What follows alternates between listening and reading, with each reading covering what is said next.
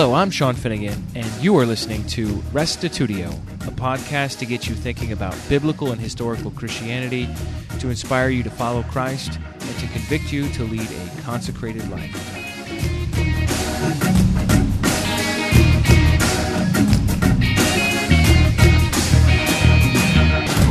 Today's episode is What's Your Script? According to Hebrew Bible expert Walter Brueggemann, all of us live by a script.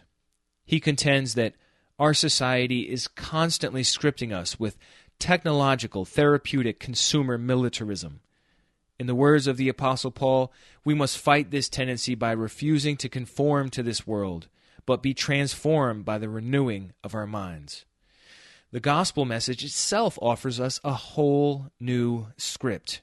It's hopeful rather than pessimistic, motivated by love rather than fear, characterized by abundance rather than scarcity.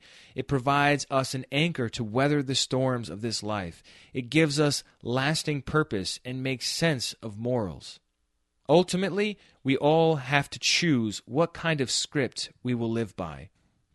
We are privileged and commissioned to give the world a foretaste of the kingdom through our actions and words, by modeling a new way of doing relationships, by performing outrageous acts of cross-shaped love to a world that is numb, consumeristic, obsessed with sexuality, terrified of extinction, and generally overbusy, underpaid, and bored. We offer the world a new script. We are the people of God who have a prophetic message to deliver, a message of hope and forgiveness, a message of value and purpose, a message of freedom about a God who is dedicated to fixing up this old place and who will one day send his Son to make everything wrong with the world right, a God who sends us now to reflect that beauty into the present. The title of my teaching is, What's Your Script? And that probably doesn't make a lot of sense right now, but hopefully at the end it'll come together. But we're not talking about handwriting style, but we're talking about the gospel. And so what I'd like to do is share with you the gospel as I understand it. So it's my hope that this is exceedingly familiar to all of you, being that we're Christians gathering together on a Sunday morning to worship our God in light of the gospel. But I just thought it would be an appropriate thing to do today to share with you the message that, as I understand it, at least today, as God reveals more, maybe a little more emphasis here or there or something like that. But this is where I'm at right now. And so I'd like to share with you the good news. I want to talk to you about the kingdom of God and the crucifixion of Jesus Christ and the resurrection of Jesus from the dead to start with. These are all big topics, you understand, that the Bible spends like a lot of time describing. So when I practiced this teaching earlier this morning, it ended up being 20 minutes over time. So I'm going to go a little faster.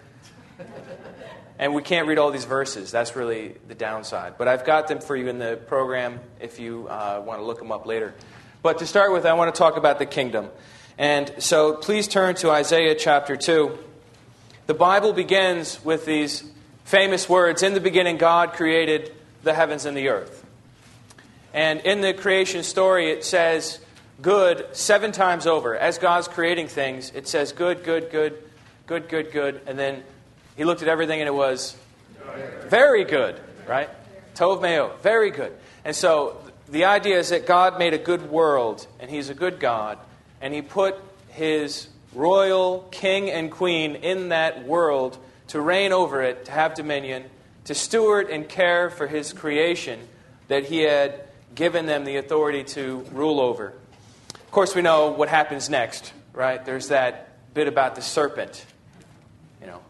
And so things have gotten messed up. But the original plan was that this good world that our good God made would be ruled over by good people in loving relationship with Him and with each other. That was the original plan. And the thing about our God is that He's so powerful that when something breaks, He doesn't have to throw it away. He's so brilliant that when something breaks, He doesn't have to call a repairman to fix it.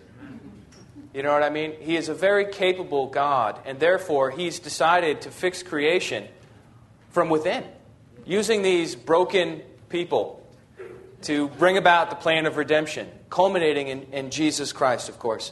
But the first one of these men is Abraham in Genesis chapter 12, very early on, only 12 chapters into the whole Bible. And God calls Abraham out of the land of Ur of the Chaldeans, modern-day Iraq.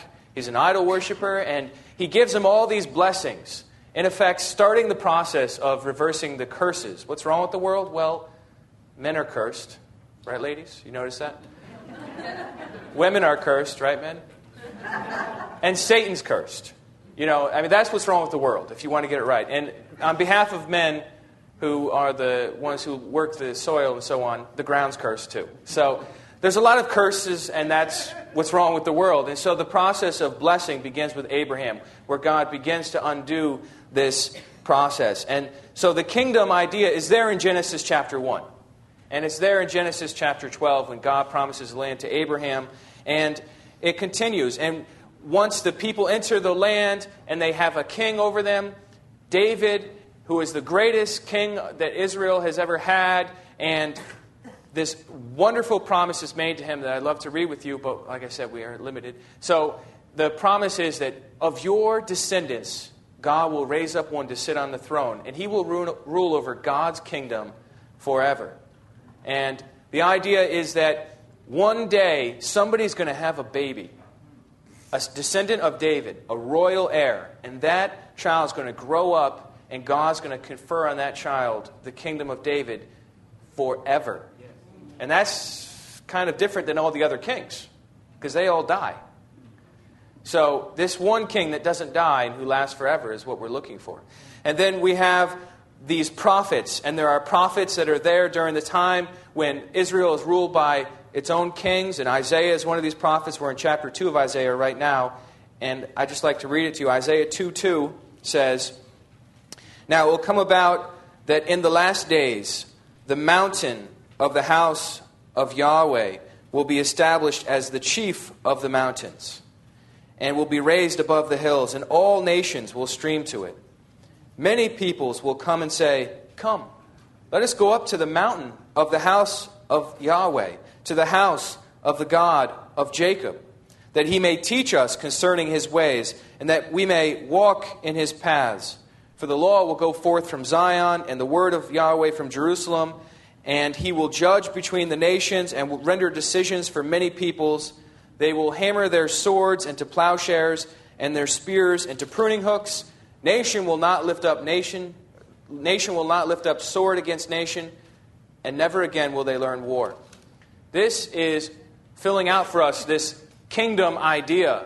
And part of the kingdom idea is not just Israel being blessed by God, the direct descendants of Abraham, but all the nations coming to a point where they are humble enough to go to God's instruction, which emanates forth from Zion, from Jerusalem, when the Messiah comes. And this instruction will teach them how to walk in the path of God, so that they don't have to, you know what nations do, you know, they conquer each other and kill each other off and all that. You know, they don't have to do that sort of stuff anymore.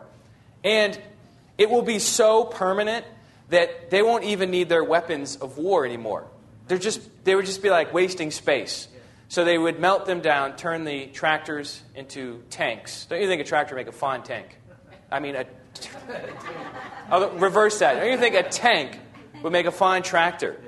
Right? Because, I mean, it can seriously pull stuff, and it works in the mud and everything else. So I think that would be fun.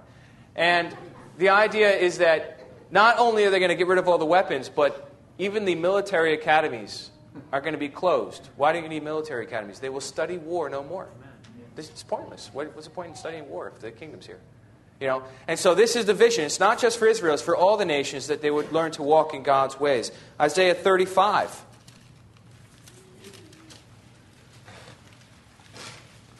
Isaiah 35, verse 4.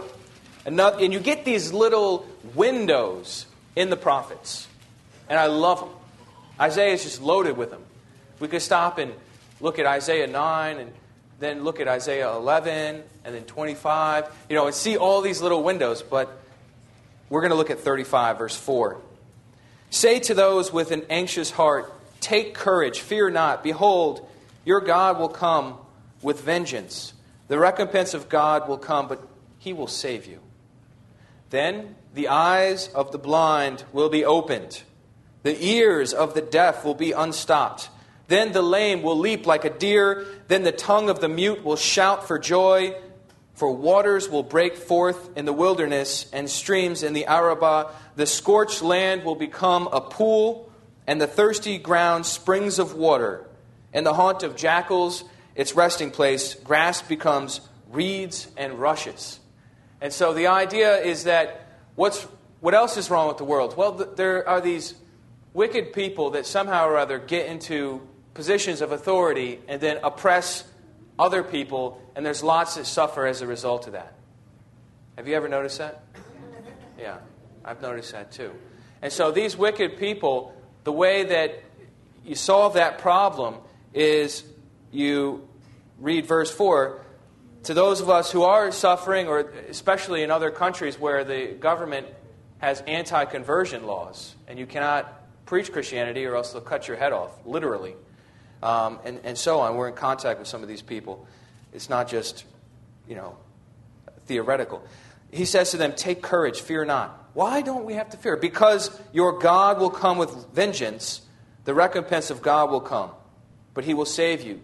So, although he is pouring out his wrath on the wicked who oppress everyone else, it's the salvation to everyone else is being oppressed. To those who are under their thumb, they're set free. A new sheriff is coming. Amen? But it's not just that. It's not just the wicked that are taken out of the way. If you have a physical or mental infirmity, he is going to fix that too. We're talking about a comprehensive program for solving the world's problems, the kingdom of God. I love when it says the lame will leap like a deer. It makes me think like they're going to have super legs or something, because they couldn't walk the rest of the time. So now they're, oh, he was lame. Oh, I could tell, I don't know. It could be metaphoric or whatever. I'm sure a lame person wouldn't really care that much, so as long as you can walk. And that is just the plan of our God, to fix everything that's wrong with the world. And do you know what else is wrong with the world? Places like the Sahara Desert. Has that ever bothered you when they show you the map and how it's growing and increasing? I mean, it's not really, to Americans, to us, it's not that big of an issue. But if you're living in a Saharan country and it keeps expanding and you have to keep moving, that's a problem. And these deserts, they're doing this. And so, did you catch that in verse 7? The scorched land will become a pool, the thirsty ground, springs of water. God's going to regenerate even the deserts of the world, have springs pop up in the middle of them, and have grass grow there. A Sahara Desert would make a great field, wouldn't you think? Or some place to have springs and so on. And so God's plan is to rescue the world, and what he does is he rescues us in anticipation of that. And that's how we get to talk about the crucifixion of Jesus. There's lots more we can say about the kingdom of God. From Daniel, it talks about how when the kingdom comes, it's like a stone, and it's going to crush all the other kingdoms, and it itself will last forever. In Zechariah 14, it talks about how God is going to be finally given his just due, and he won't have competitors like the pantheon of gods that are worshipped in these days. But then it says Yahweh's name will be one, and they will worship him. And when John the Baptist erupts onto the scene in the beginning of the Gospels, he is proclaiming this message of repentance in light of the kingdom of God. And Jesus goes to him for baptism, which signifies to me that he agreed with John's message, that the kingdom was the heart of the gospel and that people need to repent in light of that. And so Jesus goes forth and he proclaims the gospel. Let's go to Luke chapter 4. But Jesus is slightly different than John, because John would preach repentance, he would preach the kingdom, and a lot of people responded to John's ministry. But Jesus enacted the kingdom in fresh ways that sort of blew you away. So if you went to Jesus and you had blindness, he would just heal you. I mean, he wouldn't conjure up spirits. He would just heal you. He wouldn't even have to hit you in the head. He would just heal you. You know what I mean? And if you were lame, he would just say, look, man, stand up. And you would stand up. You see what I'm saying? Like, he healed everybody. So he had lots of lines. When you see that when Jesus goes to a town, he'll be at somebody's house. There'll be a long line of people. And they're the sorriest bunch of people you ever saw. You know what I mean? This guy's lame. This guy's blind. This one's just got a demon of some sort out of his tree, right? And they all come to Jesus. And the line walking away from Jesus is just like, feeling good, right? Or maybe they stayed and they listened to what he had to say. Because Jesus preached the message. Jesus lived the message. And Jesus enacted the message in these awesome and fresh ways. He would cast out demons. He would set the oppressed free.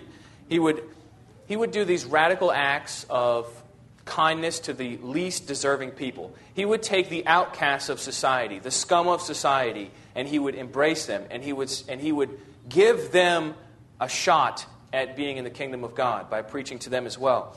And he would hug a leper. You know, I'm not there yet. You know what I mean? Like hugging, you get leprosy if you hug a leper usually. So, I mean, it depends on what kind of leprosy, I suppose.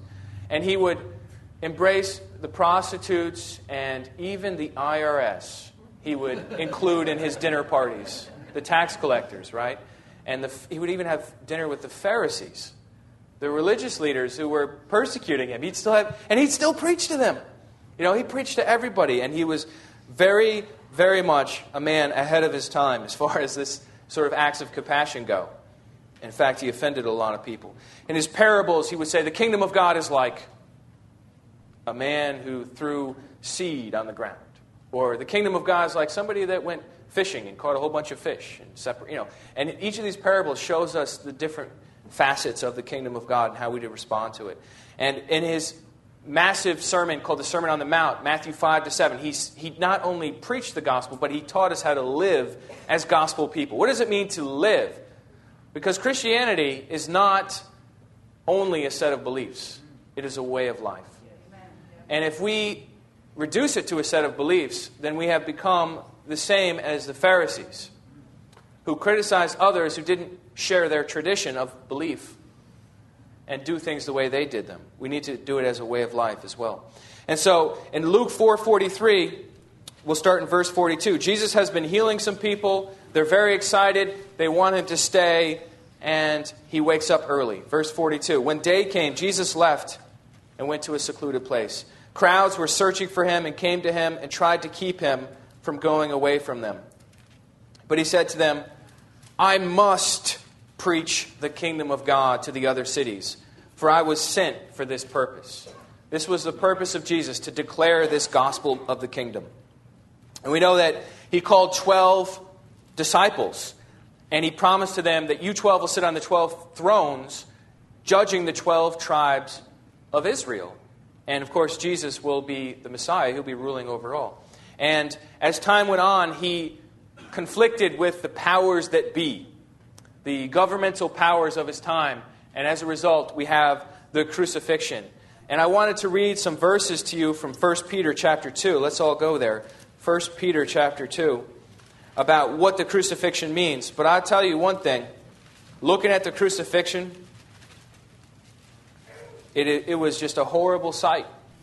It was just horrible. It was tragic to see somebody mutilated and dying slowly on a piece of wood like that. You know, it's just a horrible, tragic sight. And the sign above his head read, "This is Jesus of Nazareth, the King of the Jews." And there he was dying. You know, the sign is intended to make fun of him, to be an ironic sort of like last insult, the reproach that he would bear. And of course, the people were like, oh, you know, poor man, he's dying. You know, he's not like the criminals next to him. You know, we should just be nice. No. They threw insults at him too. They said, if you're the Messiah, come down from there. Right? So the cross was a horrible, tragic thing. But somehow or other, in the mysterious way of God, he chose that as the means by which to redeem the world. Which is just mind-blowing, right? I mean, that horrible, ugly sight of suffering and agony, to us, is salvation. And in 1 Peter chapter 2, in verse 21, it says, for it would... Oh, that's the wrong Peter. 1 Peter chapter 2, verse 21. For you have been called for this purpose, since Christ also suffered for you, leaving you an example for you to follow in his steps. Who committed no sin, nor was any deceit found in his mouth. And while being reviled, he did not revile in return. While suffering, he uttered no threats, but kept entrusting himself to him who judges righteously. And he himself bore our sins in his body on the cross, so that we might die to sin and live to righteousness. For by his wounds you were healed. So the cross, the crucifixion, is not only for our sins. It's not only the case that Jesus, as the sacrifice of the new covenant, died so that our sins could be expiated, taken away, and cleansed from us. But it's also that Jesus' crucifixion is something that shows us how to suffer. It shows us the way of Jesus. It shows us how to be like Jesus. And so you notice that in verse 21. You've been called to this purpose, since Christ also suffered for you, leaving you an example for you to follow in his steps. When we suffer, what do? Normally, we sin, right? If you're suffering, that's the prime time to sin. That's the time to lash back. That's when the words of Brother James, the apostle, come out. The tongue is like a fire. Who can tame it, right? That's when it comes out, right? When we're suffering, when we're frustrated, when we're going through hard times. But this scripture says, even if you're a slave and your master's cruel, be like Jesus. Be like Jesus. Suffer in a way that is like the cross. Don't lash back. Do not sin. Who committed no sin, verse 22. Didn't revile back, verse 23. And trusted himself to God, who is going to judge that evil master. In verse 24, he bore our sins in his body on the cross so that we might die to sin. The cross is not just to take away our sins so that we can be forgiven and therefore enabled to live however we want. That's a perversion. That's a gross perversion. The cross, he bore our sins so that we would also die to sin. So that we would die to sin. So that sin would be killed. Not just for him, but for all of us. And that we would live to righteousness. So the cross is forgiveness of sin. It's also enabling us to not sin anymore. And it's, last of all, this way of life that Jesus, by looking at the cross, we see what it means to be a Christian. And that's, at once, a very scary thought, because there's a lot of suffering involved in that, isn't there? But yet, that's to what we've been called, according to verse 21. And then we look at the resurrection. The best part, right? The resurrection. And when the resurrection happens, everything is turned upside down. That sign that says, "Oh, this is the Messiah," look how pathetic he is. He's dying. What a fake Messiah or false Messiah. Now that sign is like a plaque. This is Jesus of Nazareth, the King of the Jews. The King of the Jews was the Roman way of saying the Messiah. Jewish way of saying would be the Son of God or the Messiah. And so the resurrection flips everything on its head. The befuddled disciples who are, I was thinking, what kind of songs were they singing during those 3 days after Jesus died? I was thinking, they were probably singing songs like, you were forsaken so I could be forgiven. Or these cross songs we sing. What's another one of those songs? The Wondrous Cross. They're probably singing. Then I'm thinking, they thought he was dead. Period. That's it. They're not singing those songs. They're singing, "I can't believe I fell for this guy. He seemed so genuine." But obviously he was a false Messiah. He's dead. Or they're singing songs like, "God, how could you let your Messiah die? This doesn't fit. This doesn't make any sense." They're songs of agony. They're dirges. They're funeral songs. They're laments, like the book of Lamentations. And then the resurrection happened. And when the resurrection happened, now we get all that beautiful "Up from the grave." We get all that kind of music, don't we? Because God raised him from the dead, and God healed all of those wounds, brought him out of that grave, and death itself was conquered in that act. And three things about the resurrection really quick is that it means, first of all, that Jesus is the Messiah. Jesus is the Messiah. Jesus is not just a prophet. He's also the Messiah. And Jesus is the man for the future and from the future. And I'm not talking about time travel here. But what I'm saying is resurrection is an event that belongs in the future. It doesn't belong here now. It's a kingdom event. But it happened to him early. He's already resurrected. He's already up. He's already in his resurrection body. We're not just talking about somebody that came back to life and then died again.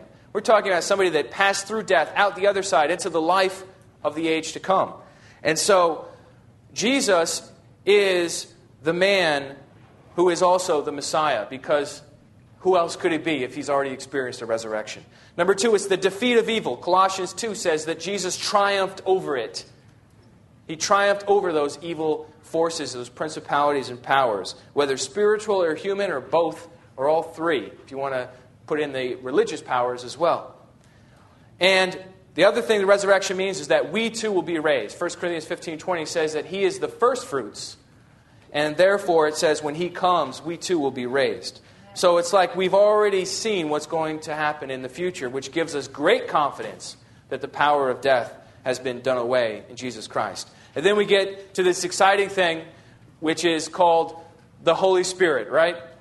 And the Holy Spirit is poured out on the day of Pentecost, and it is this awesome, intense fire of God that shoots out flames, and somebody speaks in a foreign language they never even knew before. Somebody else heals a lame person, and it's this untamable fire of God that enables Peter to have incredible boldness on the day of Pentecost. And it also empowers the people to live like Jesus, to live the age to come now. The lifestyle of the age to come is available to live now because the Holy Spirit is already here now. And so we are empowered by the Spirit to have the fruit of the Spirit that is recorded in Galatians 5. So there are some effects to this believing in the gospel. Some of the effects is that we are given a bright future. 2 Timothy 1:10 says that life and immortality were brought to light through the gospel.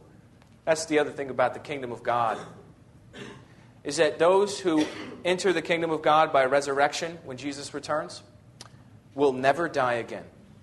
Hallelujah? Hallelujah. They will never die again. That's immortality. In 2 Corinthians 5:17, it says, if you believe the gospel, that old things have passed away, all things have become new. You are a new creation in Christ. And that means that you have a whole new way of life. Everything is changed. And in Romans 6:4, it talks about it's like a death. It's like you died. And now you are resurrected to walk in newness of life. So it's not just belief, it's also practices. You can't separate one from the other. And so I came across this scholar named Walter Brueggemann.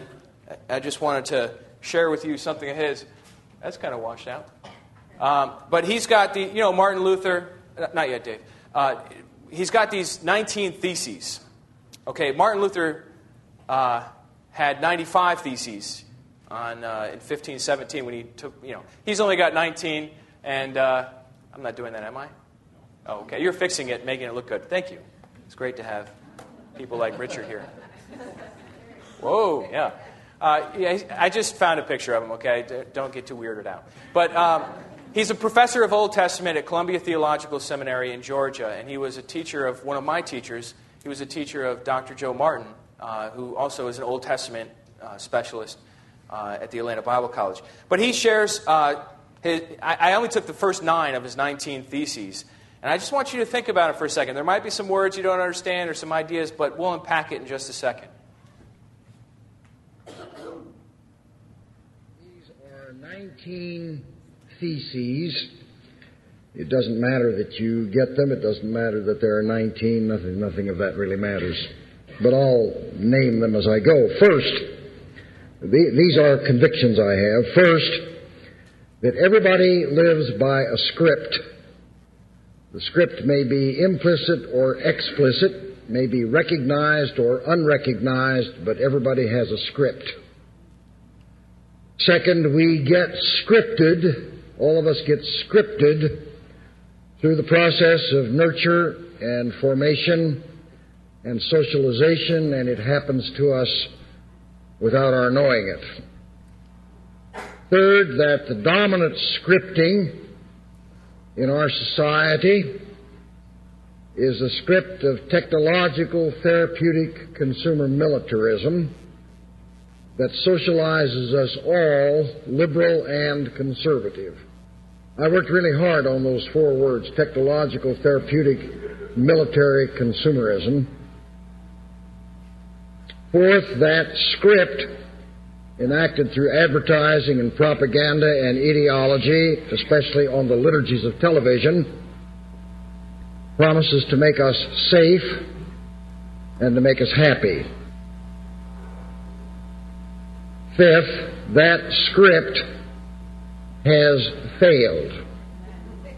Every time John Kerry and George Bush open their mouth, it's clear that it has failed, that the script of military consumerism cannot make us safe, and it cannot make us happy.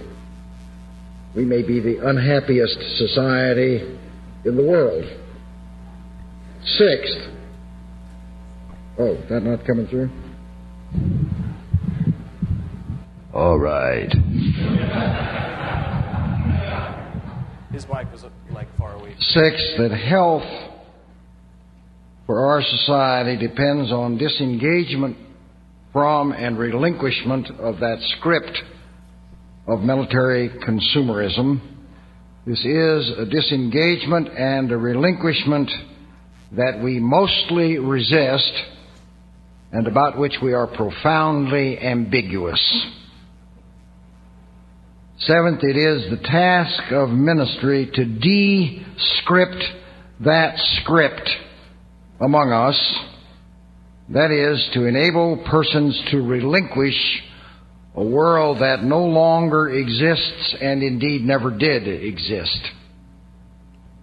Eighth, the task of descripting relinquishment and disengagement is accomplished by a steady, patient, intentional articulation of an alternative script that we say can make us happy and make us safe.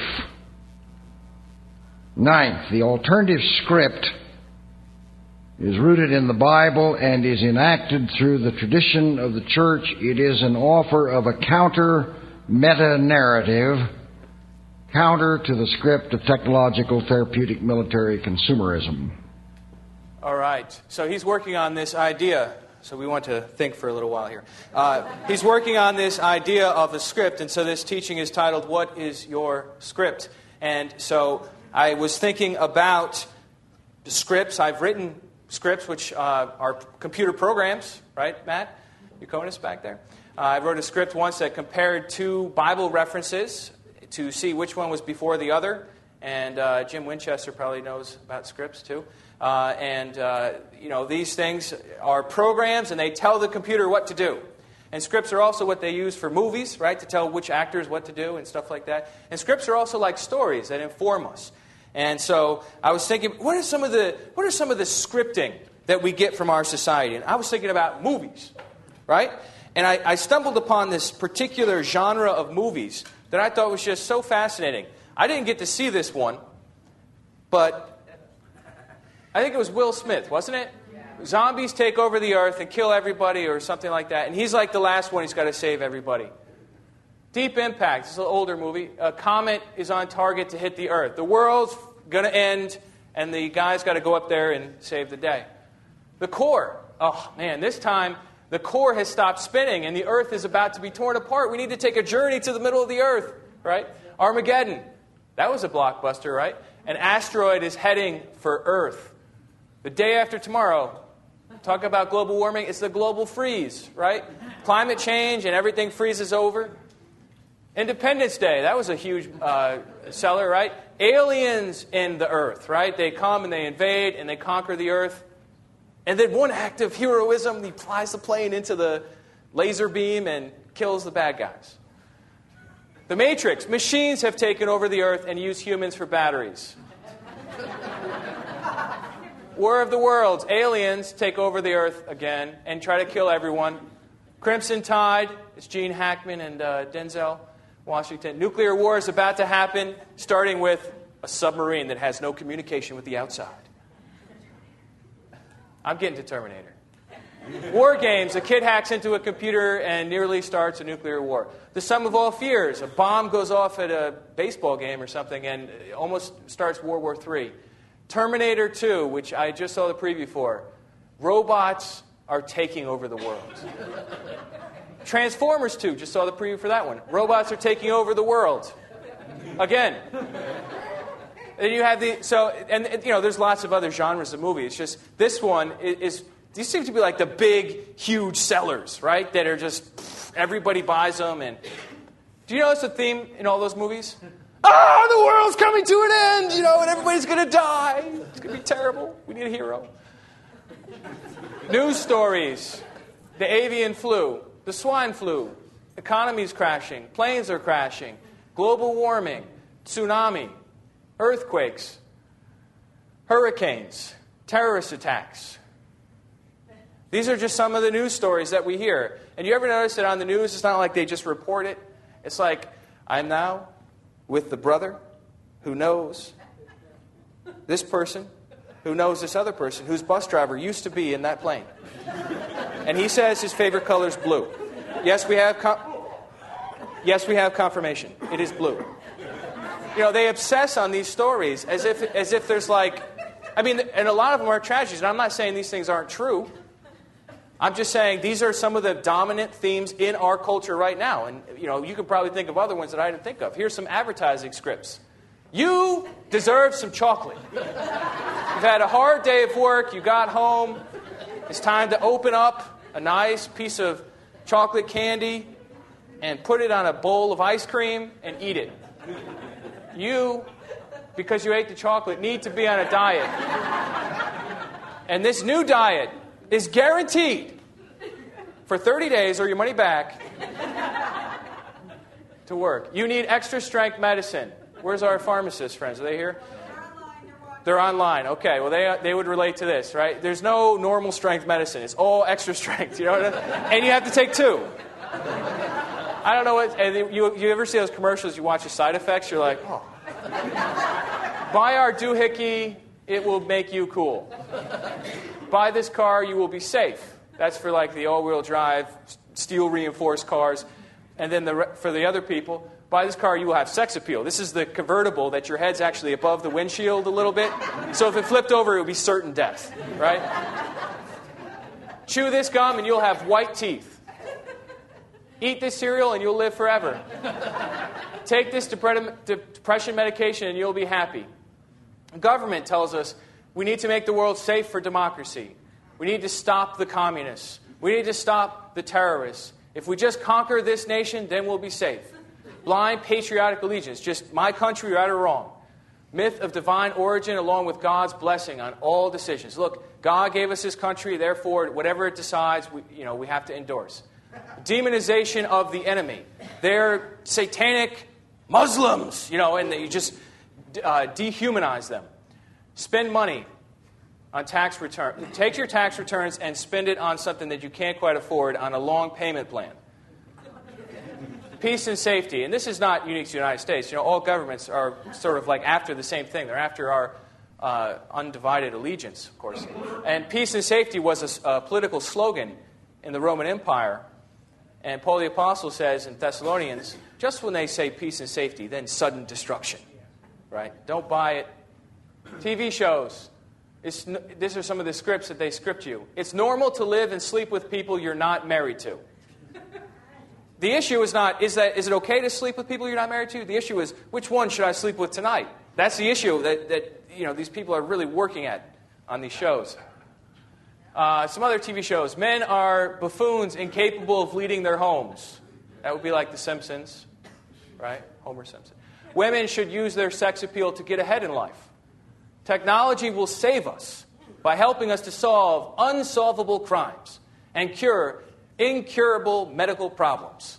That and the old logic in the brain, and we're going to be okay. We'll solve all these problems. But ladies and gentlemen, what does the gospel tell us? Is the gospel pessimistic? Does the gospel say, the world's ending and we're all going to die and there's nothing we can do about it because we're not in the CIA or because we're not number one at the best college in the world and we're not a computer hacker? The gospel says, I'm hopeful. I know the end of the world's coming, and it's going to be good. That's totally strange. You know that, right? Motivated by love and not fear. So many of the scripts of our world motivate us to act out of fear rather than out of love and faith and trust. And it's characterized by abundance. The gospel is characterized by abundance, not scarcity. You don't have to hoard everything yourself and keep your little morsel of bread.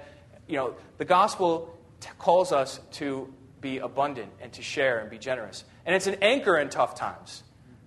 It gets us through when bad things happen. It gives us lasting purpose rather than creating our own little fleeting purposes. It makes sense of morals rather than merely creating these little social rules to be followed and then we disobey them and go to jail. When you believe in the gospel, when you believe that Jesus is coming to make the world right, lying just doesn't make sense. You don't have to go into a whole long thing about every reason why. It's just like, it just doesn't make sense with who I am as a person who believes in the gospel of the kingdom. So here are some questions I wanted you to ask yourself. We're just wrapping up now. What are your driving forces? What do you think about a lot? What do you feel about your past? Do you feel a sense of purpose for your life? What do you spend your time doing? What do you bring into your mind? What are your inputs that you're feeding yourself on? What do you do for fun? What do you spend your money on? And how do you feel about the future? And how much does faith impact your overall life? Just some questions to think about, because all of us are in a process, and we have these different scripts running our program. And some of the things we're very conscious of. We realize that God is a God of deliverance. Therefore, we need not fear when the bad news comes. We can go to the people of faith, pray together, and get healing, and get through it. And other scripts we don't even realize that we believe. So, as we go on, the idea is to read the Bible and to descript those scripts among us. I just had a few things written down by way of conclusion. We are the resurrection people. Amen? We are the Spirit people. We're the people who believe that we have received the Holy Spirit. We are the kingdom people. We are the future of humanity. That's a little scary, but it's true. It's true. We are the future of humanity. We are what the world will be like when Jesus comes, because we will be the people populating the world and all those who believe this gospel and live it. Those who God has redeemed in advance for His global redemption project.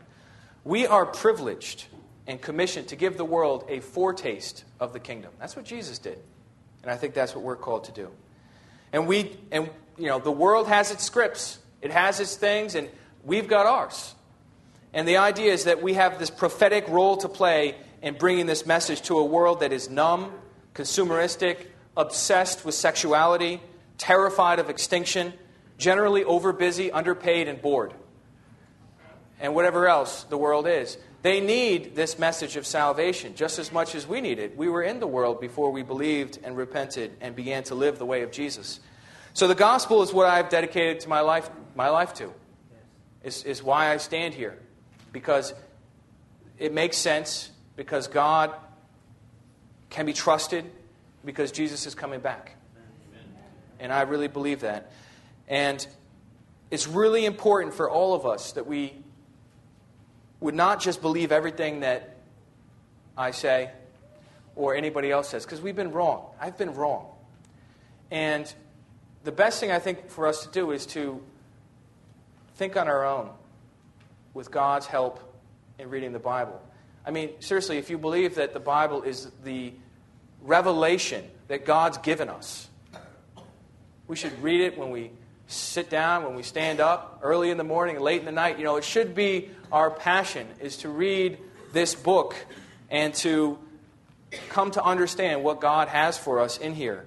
Because as a minister, I am going to be held responsible for what I say from up here. And I realize that. And that's a little scary.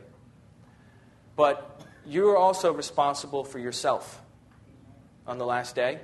It's not like you'd be like, yeah, they ordained this minister and he told me the script thing and, so I killed somebody. It's not like God's going to... It's not like God's going to be like, okay, you can come in, but your minister's out. You know what I mean? I mean, He's going to hold me accountable for what I say. But you are responsible for your own destiny. So my lasting encouragement to you is this idea of reading the Bible. The gospel is something that causes forgiveness of sin. But not only that, it's something to be believed. But not only that, it's something to be shared with others. And it's not only that, but it's something that brings hope into your life. But it also calls you to change how we see God, ourselves, others, and the world. And last of all, it calls us to embody the kingdom now by following the way of Jesus. Dear Heavenly Father, we come before you this morning and we thank you for giving us an opportunity to spend some time thinking about this script. That you made the world good, that you're in the process of redeeming the world, and that one day when your Son returns, redemption and restoration will consummate. It will occur in such a way that all the nations will come to you, and there will be peace and justice and equity and love and immortality. And Father, none of us lives out of the gospel enough. Help us to let it go down deeper, this seed that has been planted in our hearts. Let those roots go in, and let us be changed so that we may closer and closer represent you and your Son in this world that is so desperately in need. Father, we thank you for this and commit this day to you in the name of Jesus Christ. Amen.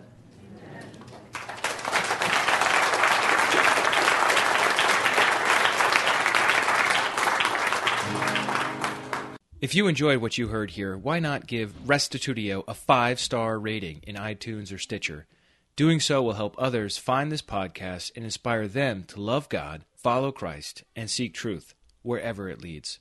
Thanks for listening, and check us out online at restitutio.org, where you can find an archive of all the podcasts, as well as a bunch of articles and links to other resources. And remember, the truth has nothing to fear.